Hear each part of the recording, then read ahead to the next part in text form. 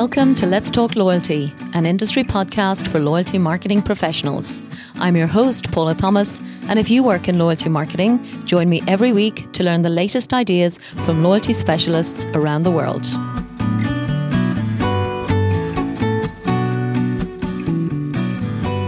So today I am particularly excited to be interviewing Mike Atkin, a man who to my mind is probably one of the real godfathers of loyalty.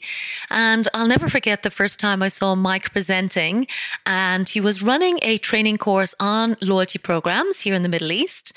And as part of his introduction to the classroom, he casually mentioned in conversation that he has run or set up over 85 loyalty programs already in his career. So naturally, I was super impressed, and I know for a fact if there was ever a time where I would have to ask an expert opinion on anything to do with my work, Mike would be the man that I would call. So in preparation for the podcast, obviously, I asked Mike to send over his bio. So I'm going to start by reading through all of that because there's no way I could do justice to his expertise without going through all of this detail. So let me just go through that and then we'll get into a fantastic conversation with Mike. So Mike Atkin is a highly respected industry expert, already with over 30 years experience across loyalty and customer management. And this has included working across most vertical markets that you can imagine, from retail, finance and banking, through to FMCG, specialty retail, from airlines to telecommunications, and also fuel retail and utilities. Now, as a leading authority on everything in the business, he covers loyalty program strategy, data analytics, very strong on loyalty technology, which we'll talk about some more, and rewards management. And as a result of that comprehensive expertise, he has worked with several global loyalty programs to enhance their customer value propositions. In particular, Mike is recognized as one of the leading authorities on coalition programs and has specifically worked on 10 of the most successful schemes. And in particular, he was part of the due diligence team that was appointed by American Express before they acquired the Payback program in Germany, which must be one of the biggest in the world. His client portfolio reads like a who's who of blue chip brands. It includes Tesco, EMEA for the Nectar program, American Express, Visa and MasterCard, BP, Shell, Boots, Morrisons, Avis, Investec, SBG, British Airways, Virgin Group and Emaar. Now, not only that, but a number of years back, Mike realized there was a real need from the client side to have a comprehensive overview of the capabilities that were available within the loyalty technology platforms on offer. So he decided to benchmark over 65 solutions worldwide, and it effectively created a database of all of the functionality and capabilities available to support loyalty programs. Now, as a result of that, as you can imagine, Mike is responsible for both creating and managing technology briefs, which are obviously called RFPs. Many of you will know the term. So for client companies who are either bringing in a loyalty platform for the first time or maybe considering changing one that's already in the business. His current projects include the design and development of a major program in the UK rail industry, an exciting new solution for financial services sector, as well as delivering training and masterclasses on customer loyalty around the globe. Mike describes himself as an effective communicator with excellent interpersonal skills, and he really does have a track record of implementing change both successfully and efficiently based on a thorough understanding of the loyalty industry. So Mike, welcome to Let's Talk Loyalty. Thank you, Paula. So Mike, first and foremost, that's a hell of an introduction. You have an incredible amount of expertise. I know I was hoping to have you as my very first guest on the show. I think we'll be going out now as episode 3 or 4. And I've really been looking forward to the conversation just purely because the breadth of expertise that you have available. And I guess the first place that I'm starting with most of the guests, as you know, is asking about favorite industry statistics. And I think the reason I decided that might be a really interesting way to start is literally, I think we all need to be able to explain the benefits of loyalty programs on a regular basis, because certainly for me as a consultant, I often find I have to defend them because some people see them just as a cost rather than as obviously as a successful marketing initiative. So tell me, just to get us kick-started, what are your favorite industry statistics? I think there's quite a few, and I tend to use different ones depending on the audience, if you like. Often the problem is to convince the businesses to invest in loyalty, and that's one of the frustrations, as you'll find out as we go ahead. I think the most recent one I've seen from Accenture identifies that after building a relationship with a customer, the customer spend grows alongside the trust. And eventually loyal customers spend up to 67% more than new ones do, which flags up the need for retention. And that is one of my issues in terms of many companies, particularly in the banking and telco industries, who tend to be focused on acquisition rather than retention. And it just points out that if you have a good member and that member relationship is strong and powerful, they are worth investing in. And often that's missed by these big businesses. Absolutely. And as we go through, Mike, I'd certainly love to hear your experience in terms of how good are your clients at actually capturing that and measuring it? Because I've had varying experience myself across all the different programs I've worked on. Some who are super good at doing all of the data and analytics, but sometimes that comes much later than I would like. So what's been your experience in terms of, what is the level of discipline that you see around that kind of measurement? I think I'd have to agree. It is weak. Often companies have invested a few years ago in massive Oracle databases, and they've got all this massive teradata of information on customers, but don't know how to use it. One of the interesting things that came out of my research when I was benchmarking platforms was that often the Oracle databases could identify a good customer or what a good customer looks like or should look like, but loyalty technology was not unable to convert that into a message, an offer, a promotion or whatever to those specific customers. Gotcha. So that meant that the loyalty platform couldn't do it, so they didn't bother doing it. And quite a few of my projects in the last 6 or 9 months have been to look at why programs are failing. And when I look at why they're failing, it's because all of this rich data they've amassed over the years, they're just not using it. They're making a machine gun approach, making many offers to many people in the hope that 3 or 4% will perform and respond, but in practice they don't. So with the exception of probably supermarkets around the globe, not many companies actually use it very cleverly. Although they preach it, they don't actually practice it. But often it's one of two factors. It's technology, but it's also skill sets within the business. They don't actually have necessary personnel within the loyalty department, or indeed our loyalty department, that can do that work. And again, one of my concerns in the industry, that many companies just don't take loyalty seriously enough within their business and see its potential. It's just another add-on within the marketing department and isn't necessarily empowered to deliver. Wow. Well, I think you've picked up on a point I definitely wanted to cover, Mike. So that's actually the skills. And I know alongside your incredible bio, what we've already talked about, you've already been instrumental in developing some kind of training, both globally and in the UK market. So tell me about, the various industry bodies that you are currently involved in or previously involved in. Do you mean from a point of view of businesses or companies that are using the training resource? Well, I suppose just anywhere. So I guess I'm thinking about listeners and maybe loyalty directors or marketing directors who might be thinking, do you know what? Actually, I don't have enough skills in the team. So where would you say they should go and find those skills, or how can they access them? Given that they, it is, I suppose in my mind a fairly new area as a speciality skill. So what would you recommend to somebody who is running a loyalty program and wants to optimize the skill set? Well, one of the sort of main sources of training resources is the Loyalty Academy, based in the USA.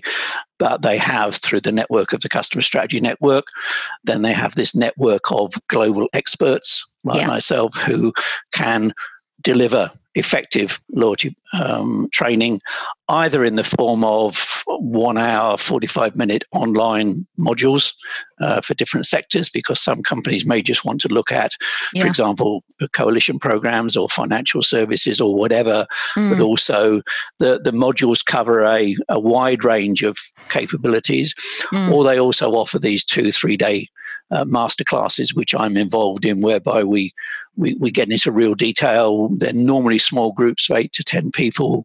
We run case studies. We do syndicate exercises so they can actually bring in their own issues and challenges and discuss them in a classroom environment. The point I make in promoting those is there are many mistakes made around the world. There are still mistakes being made around the world by people investing in loyalty, launching programs and not necessarily getting the team right, the team trained, even the directors, with all due respect, don't necessarily understand what they can and can't do. So there's enough resource out there if you just put in training, but the loyaltyacademy.org, based in the USA, but with global network deliveries, is probably the best source of information that I've found. I also know something which, again, we're probably going to touch on, what's very much associated nowadays with loyalty is customer experience. And there's a great program, a module run by Michael Colleen that actually does deliver on customer experience and links it to the need for loyalty, because the best loyalty in the world is not going to solve bad customer service, and the two go hand in hand. For sure. And what I'll do for listeners as well is I'll put links to both of those recommendations, Mike, into the show notes. So if anybody does want to look them up afterwards, they've got direct access to them. Sounds great. And thank you for covering off on that. So anyone who listened to the first episode of the show would know that I also said, I really believe in the power of ongoing learning. So I myself went and did that Loyalty Academy program last year, and I knew you were involved in creating all of that content, and it was one of the ways that I got to know you. And I know both of us, because through the Customer Strategy Network and through our global client projects, we're really keen for that designation to become much better known. So the CLMP to become something that is increasingly recognized as the gold standard of education in our sector. Yeah, that's a good point. I should have mentioned the CLMP, but yeah, certainly that accreditation is highly valuable. It's now being recognised, I think, by many companies. I've had a couple of businesses I've been speaking to recently who recognise that accreditation, and that gives them that peace of mind that they're talking to somebody who knows what they're talking about. Fantastic. Great. So tell me, Mike, what is it you actually like about working in the loyalty industry? You've been doing it for a long time, so clearly it's ticking a lot of boxes for you. Yes, it's interesting. I still get excited about it because I think many loyalty consultants around the globe can look at many programs in their area or across the globe and think, well, it could be better. I don't mean that from an arrogant point of view, but we all see these opportunities that a loyalty program could performing better because it has certain strengths or weaknesses. And the attraction for me is that challenge of convincing a client that what I see as an opportunity, they recognize as a need. I need to improve my program. So that's what keeps me going is seeing these programs and looking at them, reading about them, seeing how they perform, visiting the store, joining whatever it is. And I get a buzz out of understanding and thinking to myself, well, I could see how this could be so much better if you did this. Yeah. And that's what gives me the buzz. But also on the training side, I speak to loyalty consultants. I get a lot of MBA students because I used to be involved with Oxford Said Business Group. People doing MBAs and writing articles on marketing. Many come on to me and say, I've written this dissertation. Can you give me some insight? Would you make a comment? And whilst that's a bit of a chore in some respects, these people could be the future sort of loyalty director at Tesco. So you can sort of respond. And I get a buzz out of seeing these youngsters who are actually coming into the business and learning from it. And I've got a couple of good examples of people who've been on my training courses, who've gone away armed with lots of information and gone back to their bosses and said, look, we can do this, we can do that. And that's turned into a better program and, more importantly, a better career process for them as well. So it's the training, but also the opportunities. I see many programs I'd love to get my hands on, if you like. Well, actually, I often think that, and my, next I'd love to just get an understanding, of all the loyalty programs you've worked on, and maybe which one is your favorite. And if there are any that you kind of go, there's one that really maybe I haven't worked on, maybe in a different country, and I really would love to get my hands on it. If there's any you think like that, I'd also be keen to hear about them. Okay, yeah. Well, I think probably my favourite would have to be would be Tesco. I think from the early days of Tesco, who were very clever the way they launched their program, because they weren't first to market. Sainsbury's were out there with programs, and in the way back, and I'm showing my age now, that Tesco used to issue Green Shield stamps. That used to be the way they did in the late 70s, and they suddenly stopped that. Wow. But other people came on board with programs, and supermarket chain called Summerfield had a points program that I was involved in. But Tesco's held back and said, let's get all of our systems in place. Let's get creches in the stores. Let's get sort of customer service sorted and extra tills and trained staff and et cetera, et cetera. Then they launched a program and called it Thank You, or, for people being patient and bearing with them. Yeah. And I think it's gone from strength to strength because they are customer focused. That's their initiative. Many programs are not customer focused; they're product focused. And I make no apologies for blaming banks who are preoccupied in issuing a new credit card because they think that will do it, sort of thing. But Tesco's for me have been right through, and of course then they got the association with Clive Humby, and they developed this data analytics capability of collecting customer data, but converting it into insight, which enabled them to offer these targeted offers. And whenever I travel around the world, often the Tesco case study is what the supermarkets want to hear because they recognize that as best practices. So I would have to say the fact that they are customer focused. And I recall 2 or 3 years ago, their chief executive announcing as part of their annual reports that without Tesco Clubcard, it would be like flying blind. It determined where they opened their stores, what products they sold, how they sold them, how they presented them.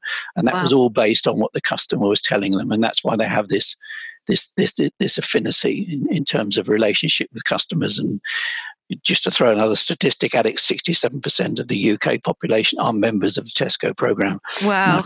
And that speaks volumes. It really does. My goodness. And you made the point earlier, Mike, that when we were talking a bit about statistics, that actually supermarkets was the sector that you, I suppose, really identified as the one that really is getting the analytics right, which did surprise me because I would have assumed, I've got a bit of a background in airlines many years ago, but in my, I suppose, consumer perception, I would have thought maybe the airlines and hotels had better data. But maybe, do you think it's the frequency that gives the supermarket the edge in terms of the analytics, or is it just the industry overall? I think the fact that one of the weaknesses in collecting data is that many companies base their analytics on transactional data. How much they spend, when they spend, why they spend, what, et cetera, et cetera. The detail for me is that lifestyle data, those attributes, those likes, those dislikes, data is digital, life is analog. We change jobs, we have kids, they go to university.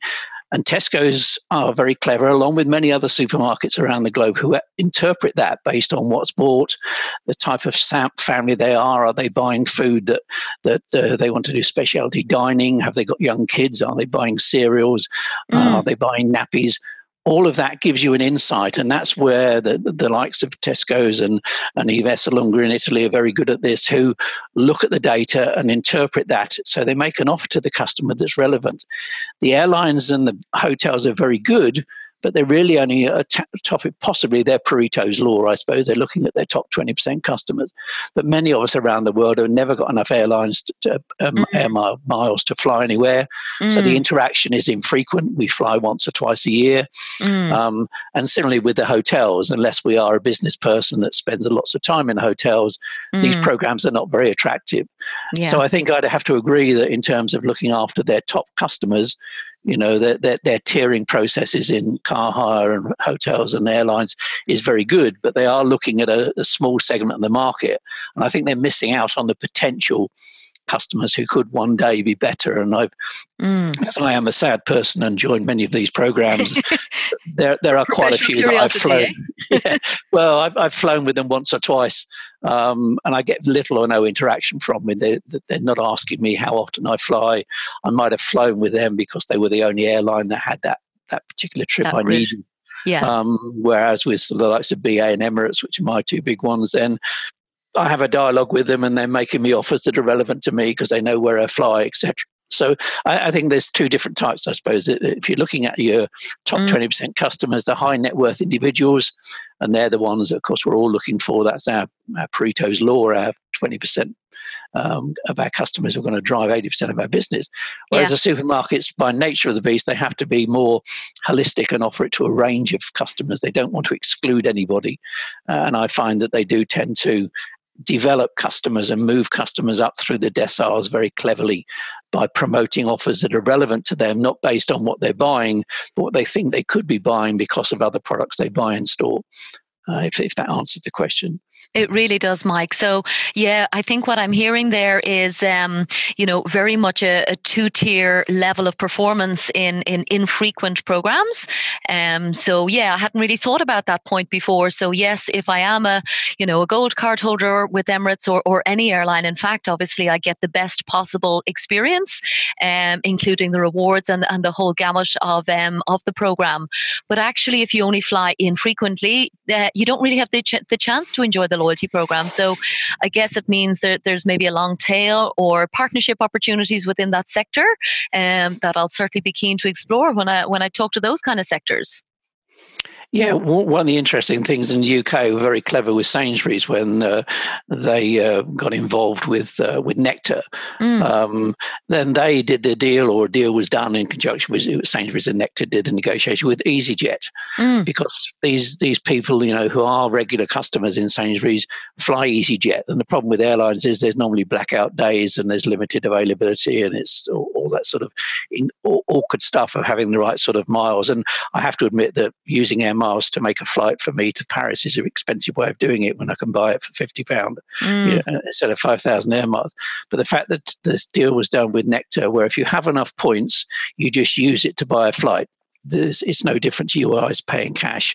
And that works extremely well for them. It's one of the most attractive rewards because your average spender in the UK can take a flight perhaps to Spain or Italy once a year, and he can use his loyalty points to do that. The airlines are missing out on that customer because some of them try to have relationships with supermarkets. Shell work with Tesco's, and you can convert your Shell points into Tesco and convert Tesco into air miles, etc.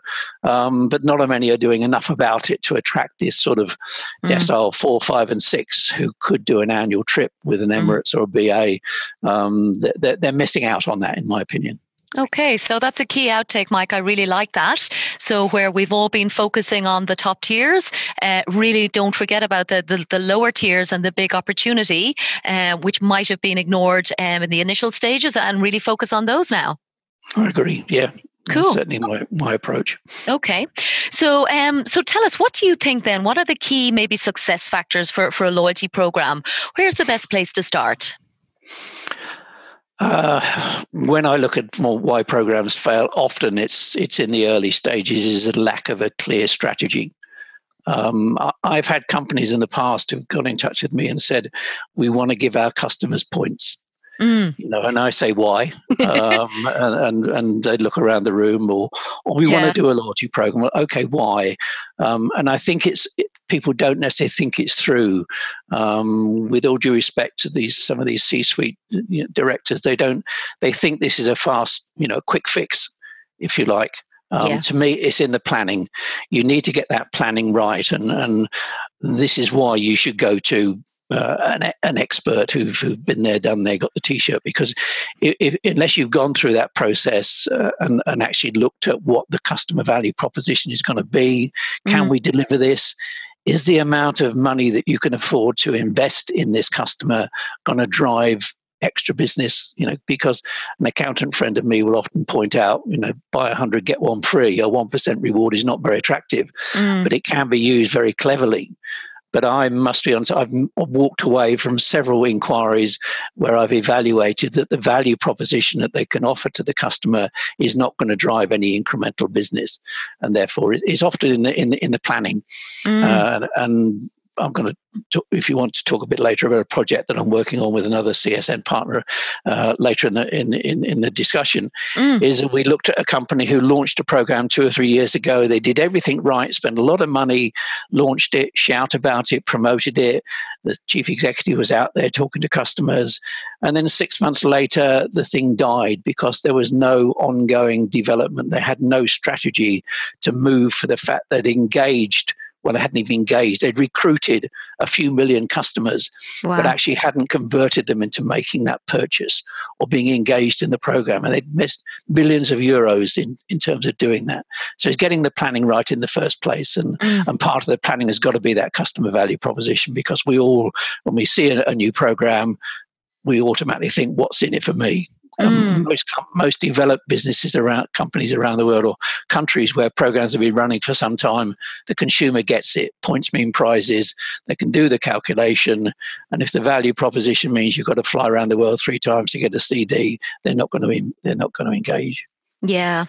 And do you think that's evolved over time, Mike? Because I think it was something that I probably learned actually on the Loyalty Academy, was that in general that the view is that consumers are doing the calculation, whereas in my view I had assumed people weren't, that they were maybe too lazy and they just wanted literally an instant gift or instant gratification. Do you think the majority of customers go to that effort to calculate the benefits? I think the right ones do. It's part of building the relationship. I mean, trust is crucial in all of these programs, as you know. So they've got to trust you as a business. And if they don't, then the loyalty program is not going to drive any more than if you've got poor service or you're selling poor products. So I think the consumer is worldly wise because of the internet. He knows about everything. He's more likely to respond to a recommendation from a friend or a relative than he is from a TV ad. He's not influenced by any of that. So he does the maths and he looks at it. And that's good that he does the maths, because that means he's interested enough and he sees that. And there are people that will go into a store and seek out the bonus offers, the bonus campaigns, the double points offers, the on-pack offers, whatever, because they're saving up for something, because they know that if they get there, then they can take the wife away for the weekend, or they can take the kids to Disneyland or whatever it may be. So the customer does do that. And it's those customers, those ones that you've engaged, that you need to work on to make sure.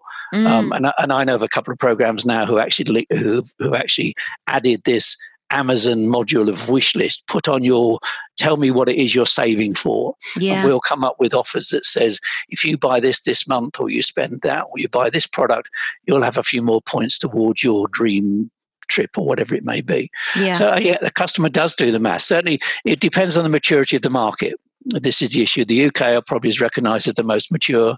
The USA is fairly mature, but by their own admission, majority of their programs are credit card focused. And there are people who spend money and don't really realise they're getting 1% cash back and just deduct it off their bill every month. They're not engaged. So I think it's where the market is mature, and as you find companies in Western Europe probably get it. In Eastern Europe, it's growing steadily. Places like Poland, where now Payback is also resident and taken over from the original coalition program, interesting enough. It's the first situation where the original coalition program hasn't turned out to be best in market. That's almost unique. In every other country I know, the first coalition has been the brand leader. And that's because they've gone in using the skills and understanding they got from running the program in Germany, working on the customers and developing relationship and recognizing the customer isn't silly. They want to, and I think, to throw another statistic at you, the fact that Payback in Germany has 95% of its points redeemed. Is way ahead of any of the big programs around the world. And the other 5% it goes to charity. The members choose. So they put as much effort into getting the customer to redeem those points in order to encourage them and engage them. When the customer's redeemed, you and I know, as many other experts know, their spending power will go up. They'll come in and they'll spend more. They'll shop the store because they see a benefit and they're ready to collect for the next event or reward that they're looking for. And that's fascinating to me, Mike. I would never have imagined such incredible redemption rates. Do you think that's happened over time as a strategy by Payback? Or because it's obviously been a program that's been around for a very long time. And, you were one of obviously the due diligence experts, as we mentioned earlier. So would they always have had a strategy to really drive that redemption? Or did that come about through recognizing, the bigger opportunity from redeemers? Yeah, I don't think it started off with that. It was sort of, 2003, I think it was, it started. The benefit that they have, with all due respect, is the law of the land had to change. There weren't any loyalty programs. They weren't allowed to operate in Germany. They had to change legislation. So they were first to market, and therefore they worked within the rules, and others had to play catch up. But I think they started off, as all programs should, as an acquisition program. It was to acquire customers, to get a dialogue. Of course, one of the main owners was Lufthansa, who had this massive database already, and they saw that they could invite these people to join this new and exciting program. But then as it developed and they started to identify, what I recall happened was that they found that customers, when they first joined in the first 2 or 3 months, were redeeming quickly. They were redeeming for small value items. And then they started to identify that people were hanging on to their points a lot longer because they were saving for something else. And that's when they started to realize, if these customers are saving for something else, let's help them, let's promote them. And they started looking at the products they bought and associated products, very much in Metro, which is the grocery partner, and BP, the fuel partner. Then they identified add-on sales that they could get to increase the customer spend, so the customer basket size could go up and they'd earn points more quickly. And obviously that's the benefit of a coalition program where there's many places to collect. So they then moved, and it was probably 5 or 6 years ago that they started moving up and then putting more effort into getting people to redeem. And they ran promotions, as happens around the world a lot now, where the points, if they're redeemed within a certain retailer, are worth more than their face value. So when you're getting sort of €5 for spending €50, or it may be, or 500 euros, whatever it is, you could go into, lots of it was fast food restaurants, department stores where margins are high. They would say, if you've got 5,000 payback points, then if you spend them in here, they could be worth 1,500 points or whatever. They'd multiply them because the margins of the product would justify that. And that had this desired effect. And therefore now people are encouraged to redeem, and the redemption rates are high and stay high. They put as much effort into getting people to redeem rather than getting people to collect. And it's an interesting point. Lots of companies spend lots of money and are always promoting double point, triple point, quadruple points. They rarely promote encouraging people to redeem. That is changing because laws of many lands now mean the points are valid forevermore, as they are in the USA. You can't make a point invalid. Therefore, many companies now have to sequestrate funds within their business to honour that point eventually. Accountants would prefer to get that liability off their books, and therefore I'm seeing the emphasis, and that's what's happening in Germany. And since American Express have taken over, they're even more so focused on getting points off the system, so they haven't got this massive liability on their books. Amazing. And I guess the key point, and I don't know how measurable it is, you might have a better idea, but the redemption and the additional value of that redeemer, as well as getting it off the books, is obviously the advocacy that you get, from that customer.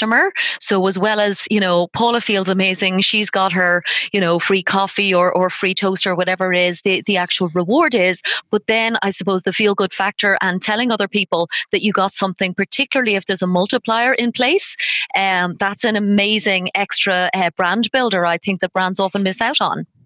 Yeah, it's a good point, and that's certainly the case, and that's where social network comes in. Yeah. Paygo are very clever. They will actually give you points if you retweet something or you like on Facebook.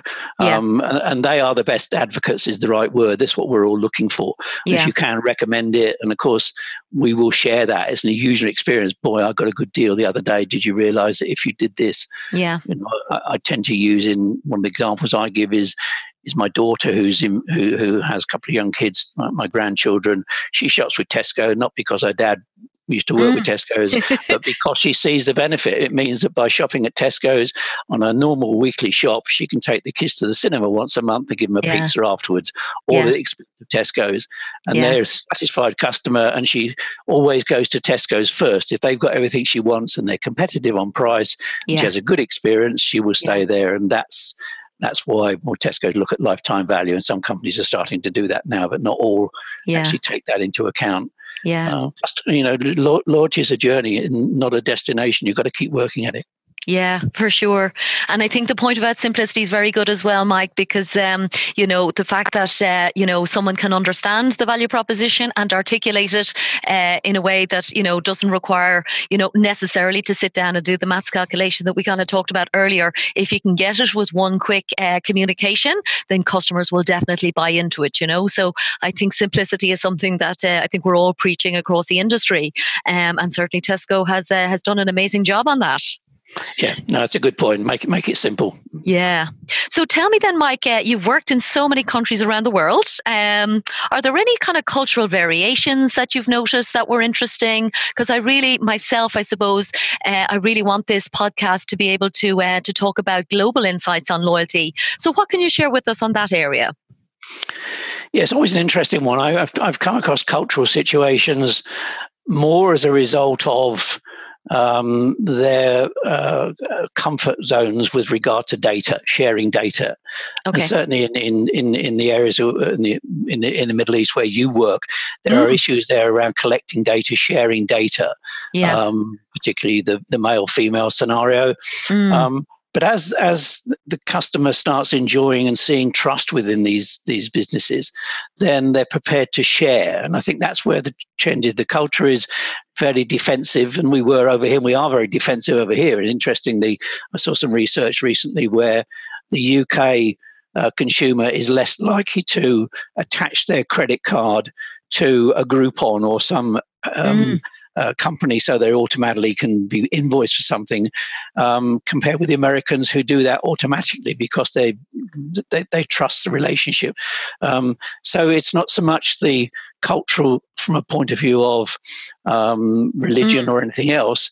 Where religion does come in is in the reward. You have to look at the reward as to what rewards you can offer. But I think as markets get more and more mature, if the company concerned works as effectively at it, and builds a relationship and builds trust and conforms to all the rules and regulations of protecting data, then as the market matures, then availability comes in. So I don't often see culture as an issue. It's normally, how mature the market is and how many other programs are running and how good those programs are. I was interviewed on TV a few years ago in New Zealand when I was visiting there. And the questions that came from the interviewer made me think pretty early on that she did not know what loyalty programs were about. Wow. And I answered them without trying to make her look silly, but that reflected on the industry, that they didn't really understand what loyalty is supposed to do. They saw it as a promotion, and that's because people were giving out vouchers and stickers and the old-fashioned type, and no one was really doing it seriously. That's changed obviously now with flybys over there, but certainly the maturity of the and that was 15 years ago in New Zealand, so they're playing catch up in some ways. Interesting. Yeah, I haven't done any work down there myself, so fascinating to hear. And I wanted to ask you, Mike, so when you get calls from companies, and you've already talked about walking away from a couple of opportunities, which as a consultant is a very brave move and one I certainly admire. So when you get a call from a company that wants to do loyalty, which I think we've all experienced, what are your kind of key frustrations when you get that kind of inquiry? Normally the frustrations are when I sit down. My normal modus operandi is to say, let me come in and talk to you and understand a bit more about what it is you're trying to do. And I always want to speak to a senior director, a manager, a CEO, a CFO. With all due respect to other managers, in many cases, they don't necessarily have the empowerment or the skills. So a loyalty manager, I'll try and sort of push the inquiry up. So let's sit down and so you get it from the horse's mouth. Well, lots of programs fail. We've just talked about culture. They fail because of cultural issues. Companies are preoccupied with product development and not customers. The customer-focused ones are the ones that win. So my frustration is when I sit down with these people and I start asking questions as to why you're going to do it, what sort of investment, what sort of return are you looking for?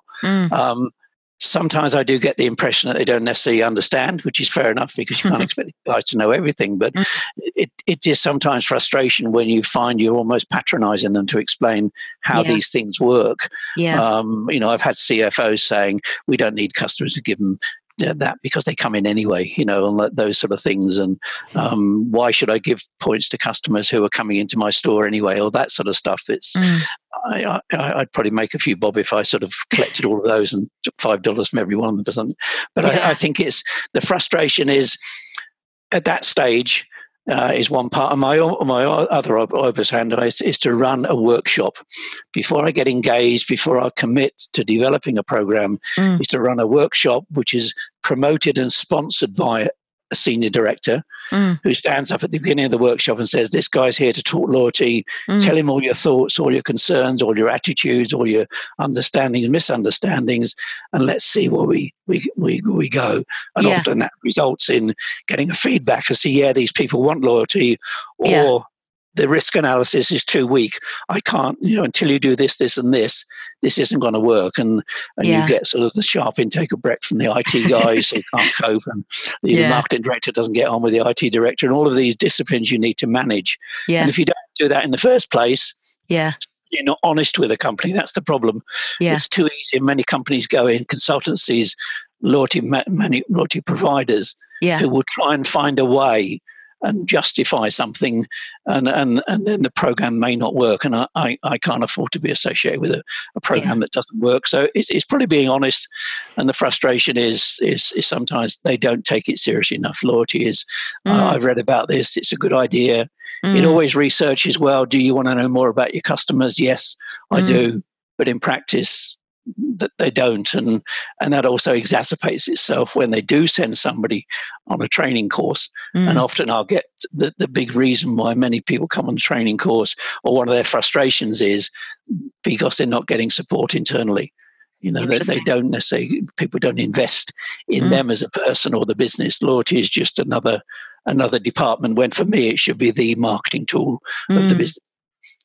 Absolutely. And certainly the first episode of this, I spoke to Sanjeev Nachani, who runs Raymond Rewards, and he exactly said that is how the program is viewed internally. It is the marketing department. So anything and everything that the business needs in terms of managing the customer relationship is run through them. And I think that's an extraordinary achievement when everybody understands, that it all comes back to that kind of customer focus. So, and I really love the point you made, Mike, about the workshop. I think it's a very, as you said, honest and time-efficient way to at least help the company understand itself and reflect, between each other as to where the supporters are, the detractors, because there are all of those politics that we as external consultants have to understand and manage. So to get that very clear up front is, I think, a very clever way for you to be able to go back into the senior director and say, look, you can see yourself where the opportunities and challenges will be if you decide to progress with something.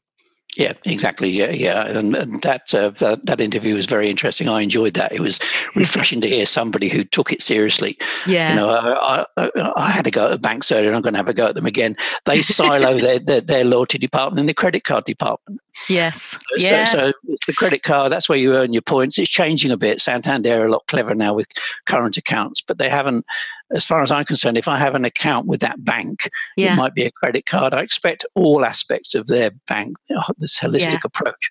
So if I speak to a different department, they should be aware of my loyalty situation. They don't. They silo it in one department, and the customer side of it is ignored, and that's a frustration. It's a frustration for them in some cases, but that's normally from the top, where someone at the top says, "No, let's do something different." And But still, that's part of the enjoyment. That's part of the attraction for me anyway. It's that challenge.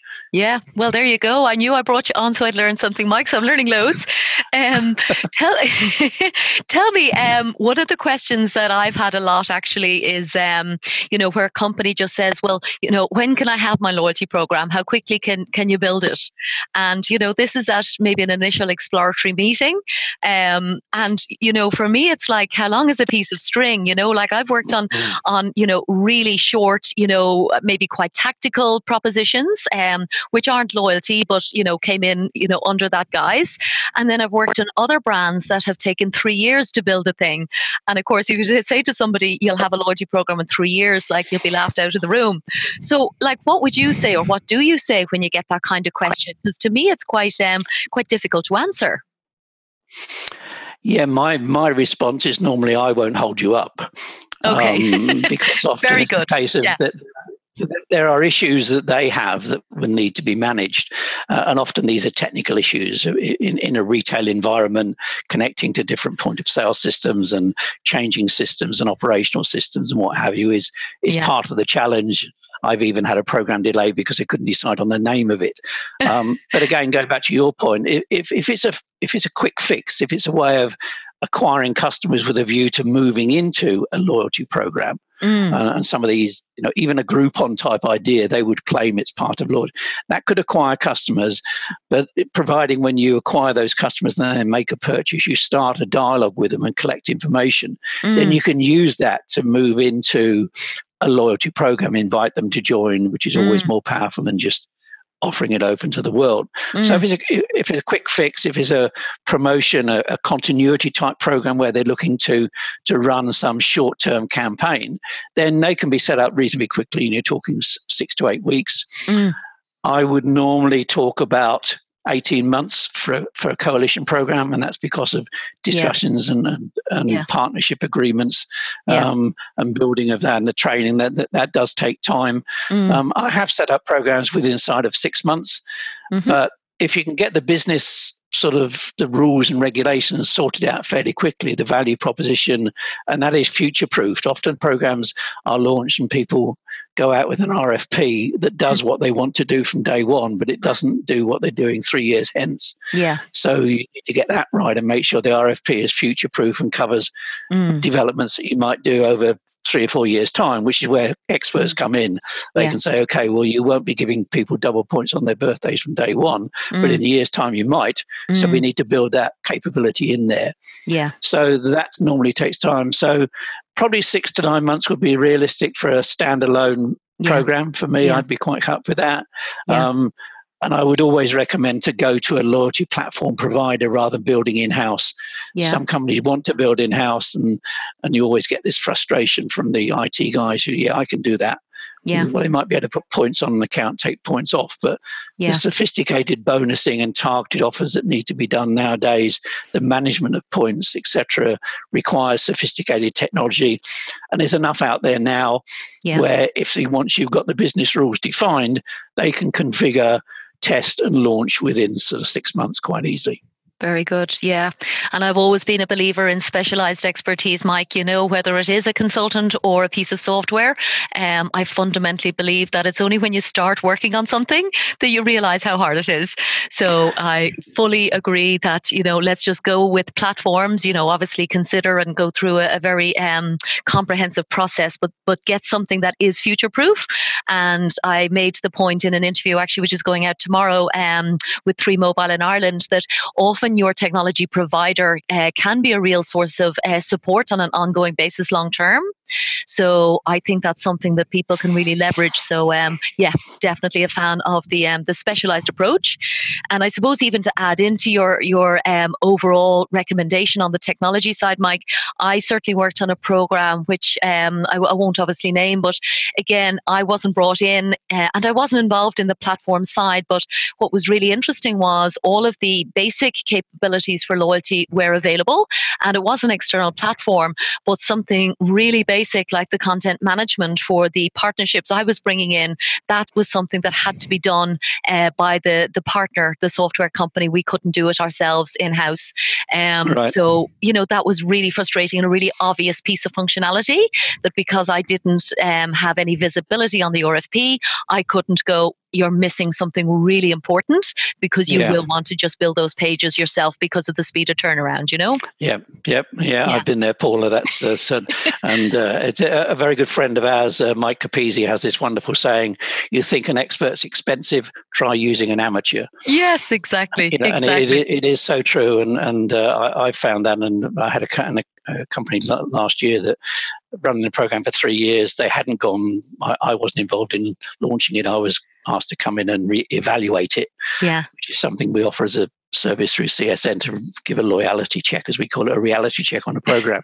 And they suddenly wanted to be a bit more sophisticated.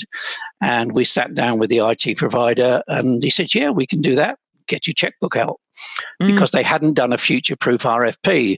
All of the capabilities were there when they launched, but they hadn't decided, because they just said, okay, from day one, this is what we're going to do. And it's just false economy. And again, getting back to the frustration, you've got to be careful, because sometimes you're telling the guy that's running it that he's the guy who's at fault. Yeah. And that's awkward, because it's not what you're there to do, but you sometimes that's what he ends up doing, because you say, well, and I've got it with one we're running at the moment, Nick Chambers and myself, then the guy is sort of blaming himself because it hasn't worked, but it hasn't worked because his bosses wouldn't educate him or empower him in understanding what needs to happen. Absolutely. Yeah. So make sure that you're buying all of the future enhancements on that loyalty technology, not just their current capability. And I guess to have visibility of their roadmap as well, because at least then you know what's coming in 6 or 12 or 3 years time even.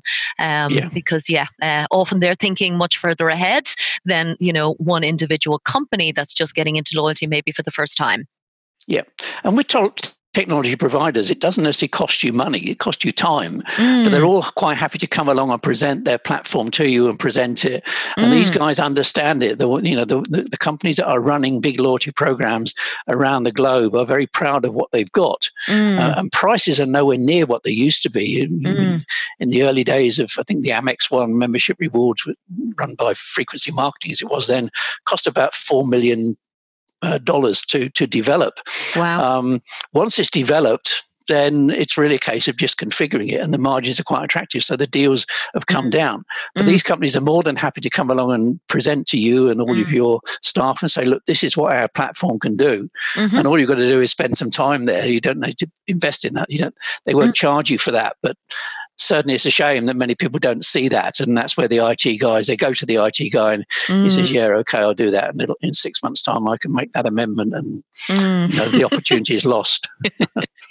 Absolutely. So just the final few then, Mike. I think a key one I wanted to ask you about are, what new trends do you think are emerging in loyalty marketing that maybe our listeners need to be aware of or thinking about?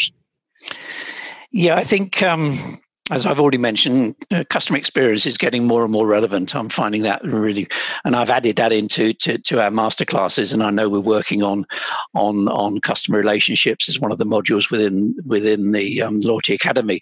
Because if you don't get that right, it doesn't work. So getting the customer experience right. And many customers, if they had a good experience, they're in a far better frame of mind for purchasing items. It's common sense, really. And we stop to think about it, because we all get frustrated sometimes when we're shopping. We can't find what we're looking for, or the store opening isn't convenient, or the staff are not available, or whatever it may be. So corporate social responsibility is the other one. People using the relationship they have with customers to make donations to charity. And now it always researches well. People say, yes, I'll do that. But in practice, it doesn't actually. People don't. Charity perhaps begins at home. What I am finding now, companies are looking more closely at it. as using this relationship they have with customers and enabling customers or empowering customers, if you like, to convert their points into a donation to charity. Yeah. And of course, in the UK, there's a benefit there because the government will add 25% to the value of any investment you make, any donation you make, if you're a UK taxpayer. So it actually can increase the value of the points. So you have to look very carefully in the website to find out which companies they're prepared to donate to. But I think corporate social responsibility, customer experience, and then of course social networks is coming on, and social networks as a means of communicating with customers. I still have issues on how you evaluate the ROI on that, but I think you need to be there. But of course, you do leave yourself bare. If you give bad service, then you're going to get back. Continental Airlines had to change their name because of Continental Airlines sucks, I think, was all over the internet once because they did it. But no, I think certainly customer experience, get that right in a loyalty program, and the two go hand in hand, they'll work. The other trend, which is not so much a trend, it's a requirement, that's GDPR. Yes. Yeah. And that's understanding that. Again, that's another module that we're working on with the Loyalty Academy at the moment.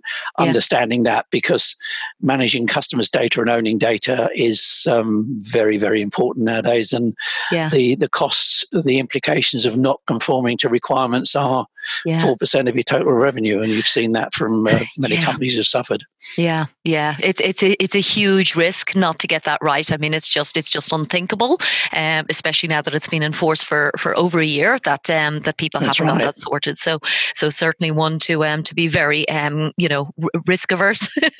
Exactly. Yeah, and you mentioned something yesterday offline, Mike, about a new app, which I thought was a very interesting concept. And I think it was more in the context of subscription programs, like, say, Netflix or like an Amazon Prime, but where somebody's built an application which will auto cancel those for you. Do you think there's a possibility of that coming into the loyalty industry?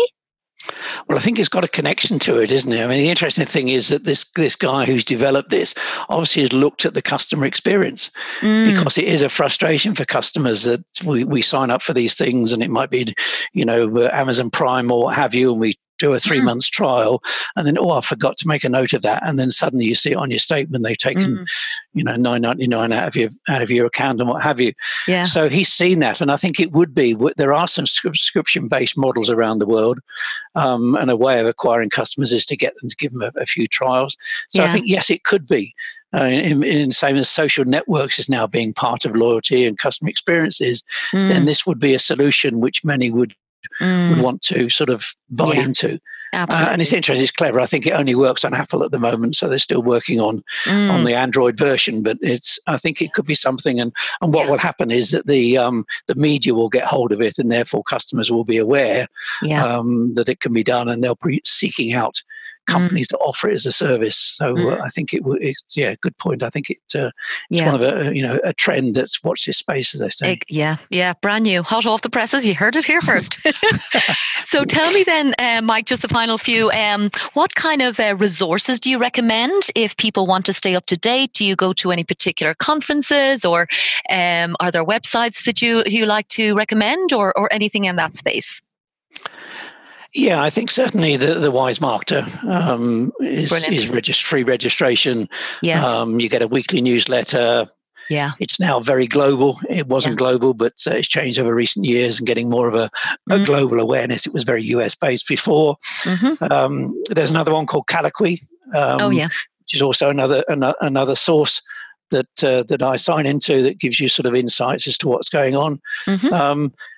Conference-wise, I'm a bit sort of perplexed about conferences, because they tend to turn out to be people standing up selling their stuff.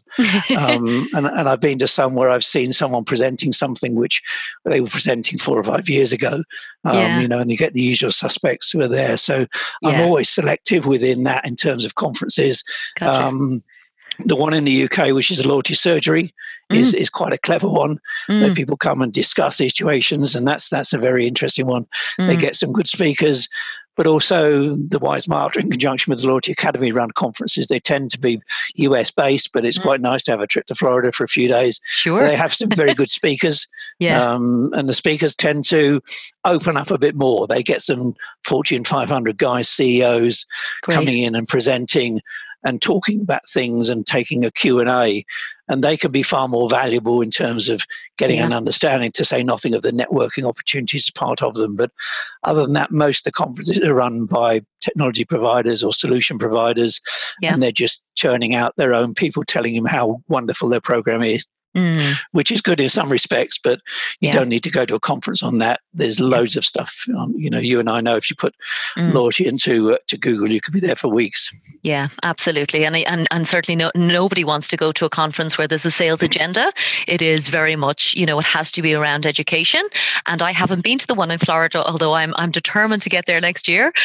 So watch this space on that. But really good to hear that the level of seniority there adds a whole other dimension, I suppose, from my perspective, in terms of justifying the trip. It's a very long way from Dubai to Orlando, but certainly very keen to get there. And again, as I said earlier, I'll put links to the Wise Marketeer and to Colloquy into the show notes so people can look that up. And the last thing then is there anything else that we haven't covered, Mike, that you wanted to add? No, I think we've covered most. I just wanted to sort of share this project that I'm working on with a CSN colleague at the moment, Nick Chambers, and it highlights the situation that has happened as a result of me doing some training. And I have to say, out of all the courses I've run over the years, I've yet to run a course where it hasn't resulted in me getting a client. Which is great for me. But this particular guy came on a course about a year ago, asked lots of questions, was running a program in Portugal. It was a program run by the company that run all the motorways in Portugal. They do all the tolls, etc. Got a market share, got total exclusivity, almost as sort of a monopoly, if you like.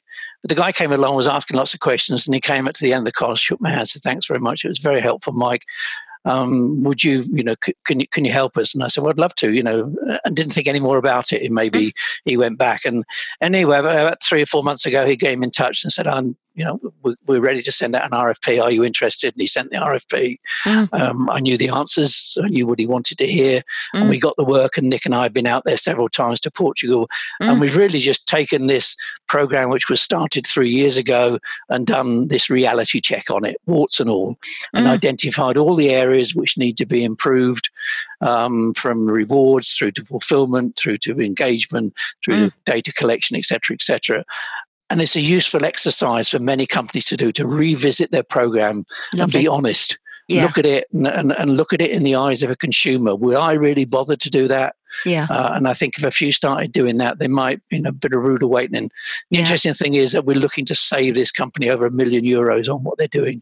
Wow. So by doing that work, it can make a hell of a difference, because they're not targeting their offers. They're spending lots and lots of money, which is going down the drain. They have no idea whether it's working or not. And that's the beauty of a loyalty program. At least if you target an offer, you can evaluate it and see if it does drive return on investment. Otherwise, why do it?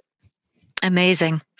Well, that's been a phenomenal learning for me, Mike. I knew it would be a fantastic conversation, and it always is. So I really want to thank you for your time and expertise, and again, growing the overall industry, because I'm a firm believer that people like you are growing the respect levels for all of us.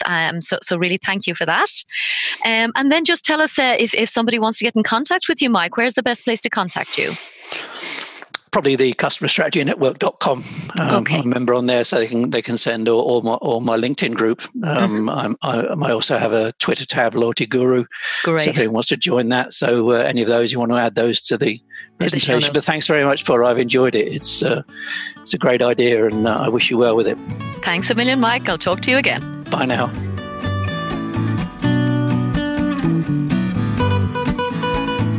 Thanks so much for listening to this episode of Let's Talk Loyalty. If you'd like me to send you the latest show each week, simply sign up for the show newsletter on letstalkloyalty.com, and I'll send you the latest episode to your inbox every Thursday.